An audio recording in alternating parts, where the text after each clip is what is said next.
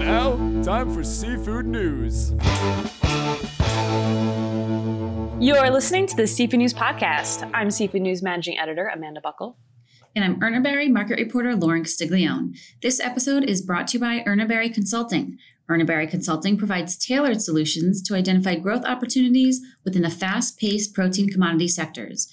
Combining the expertise of our analytical team, our warehouse of proprietary and trusted data, and unparalleled insight into market forecasting, Urner Barry Consulting will not only pinpoint developing global trends, but assist you in knowing exactly when and how to adopt them to maximize your return. Call 732-240-5330 for more information. Thanks, Lauren. This week, we're focusing on the markets. First up is shrimp. April shrimp import totals continued the trend of large year-over-year gains. April 2021 imports were 134.2 million pounds versus a pandemic-ravaged 113.8 million pounds last year.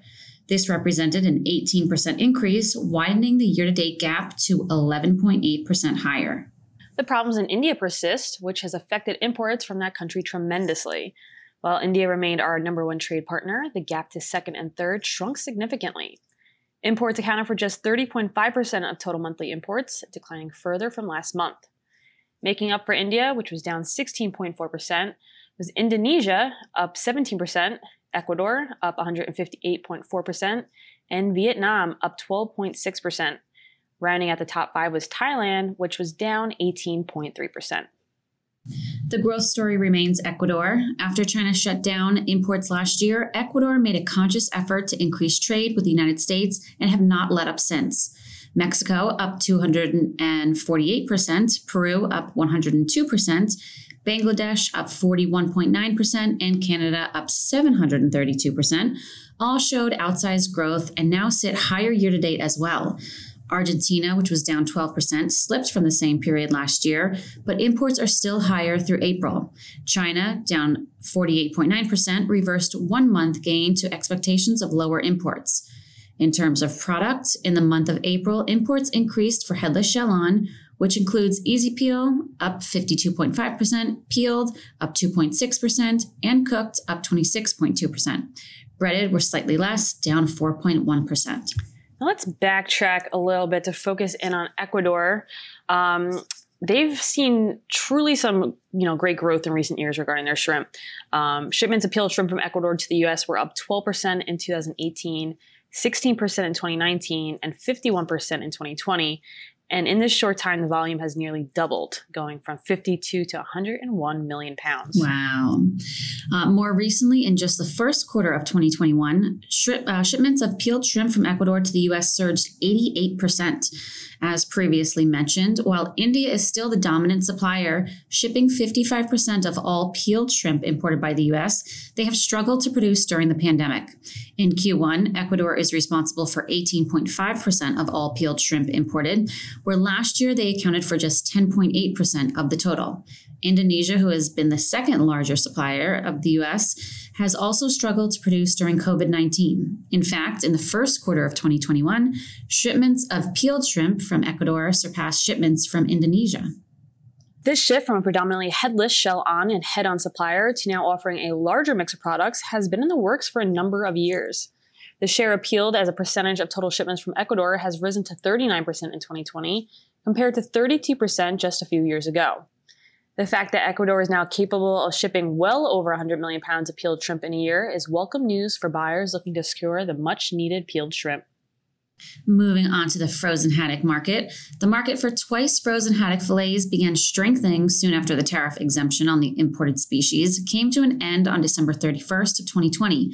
Since then, wholesale prices have increased an average of 83 cents per pound, reaching a new record high of about $4.38 per pound for skinless, boneless IQF frozen fillets. Contributing factors to the rising wholesale price includes elevated freight costs and widespread logistical issues causing shipping delays, coupled with heightened demand from the swift recovery from the food service and restaurant sectors. Inventory positions within the U.S. have been constrained as well, which only adds upward pressure to the rising market. Currently, year-to-date import volume on haddock frozen fillets from China records 3.7 million pounds for January through April, Meanwhile, this time frame typically imports 6.7 million pounds for the first 4 months of the year. The strengthening seen within the twice frozen haddock market has allowed a price inversion compared to single frozen haddock fillets, which typically trades at a premium. Currently, twice frozen Atlantic haddock fillets reprocessed in China have exceeded the cost of single frozen fillets from Iceland. Historically, the average difference between the two products was about $1 difference, yet the implementation, exemption, and then the end of the tariff exemption has caused much volatility within the twice frozen market. So when inquiring about how sales have reacted, as one would assume buyers would switch over to the higher quality frozen at sea product, is the packaging details that are keeping buyers from making the switch. So frozen at sea or single frozen product is packaged in shatter packs with tight ranges of fillet sizes wrapped together in a way that prevents fillets from sticking together. IQF, or individually quick frozen fillets, are single-size fillets, lightly glazed and loosely packed to retain their natural shape, an easier application for end users to access the specific size and count of fillets needed. Oh, I didn't know that. That's pretty interesting. Yeah. Looking ahead, the ongoing logistical issues, tariffs, and supply constraints continue to place upwards pressure on the market, especially as demand remains strong. If imports continue to sprinkle in, the industry could see firm or strengthening prices throughout the summer. And in our final story of the day, after a long and impressive career in public service, former head of NOAA Fisheries, Chris Oliver, has entered the private sector. Seattle-based American Seafoods, the world's largest at-sea processor of wild Alaska pollock, announced the hiring of Oliver as special advisor on government affairs. The CEO of American Seafoods said in a statement that the company is thrilled to have Chris and his deep national and international fisheries experience on the team. He's a sector authority, and his position here underscores the commitment to environmentally sound, sustainable, and productive fishery policies and guiding principles, not just for American Seafoods, but also for U.S. fisheries management as a whole. Almost exactly 4 years ago, Oliver was appointed by former President Trump as Assistant Administrator of Fisheries at NOAA. In that capacity, Oliver was responsible for commercial and recreational fisheries and for protected species throughout the U.S. exclusive economic zone.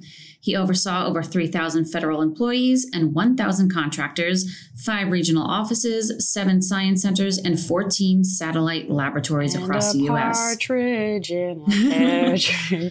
That is quite the load there.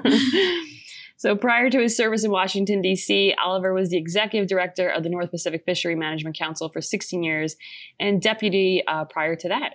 Oliver brings his extensive experience among fisheries policymakers and understanding of the regulatory process to his new position. Very nice. And that about does it for us. Once again, this episode is brought to you by Erneberry Consulting. Call 732-240-5330 for more information. Bye-bye. Bye.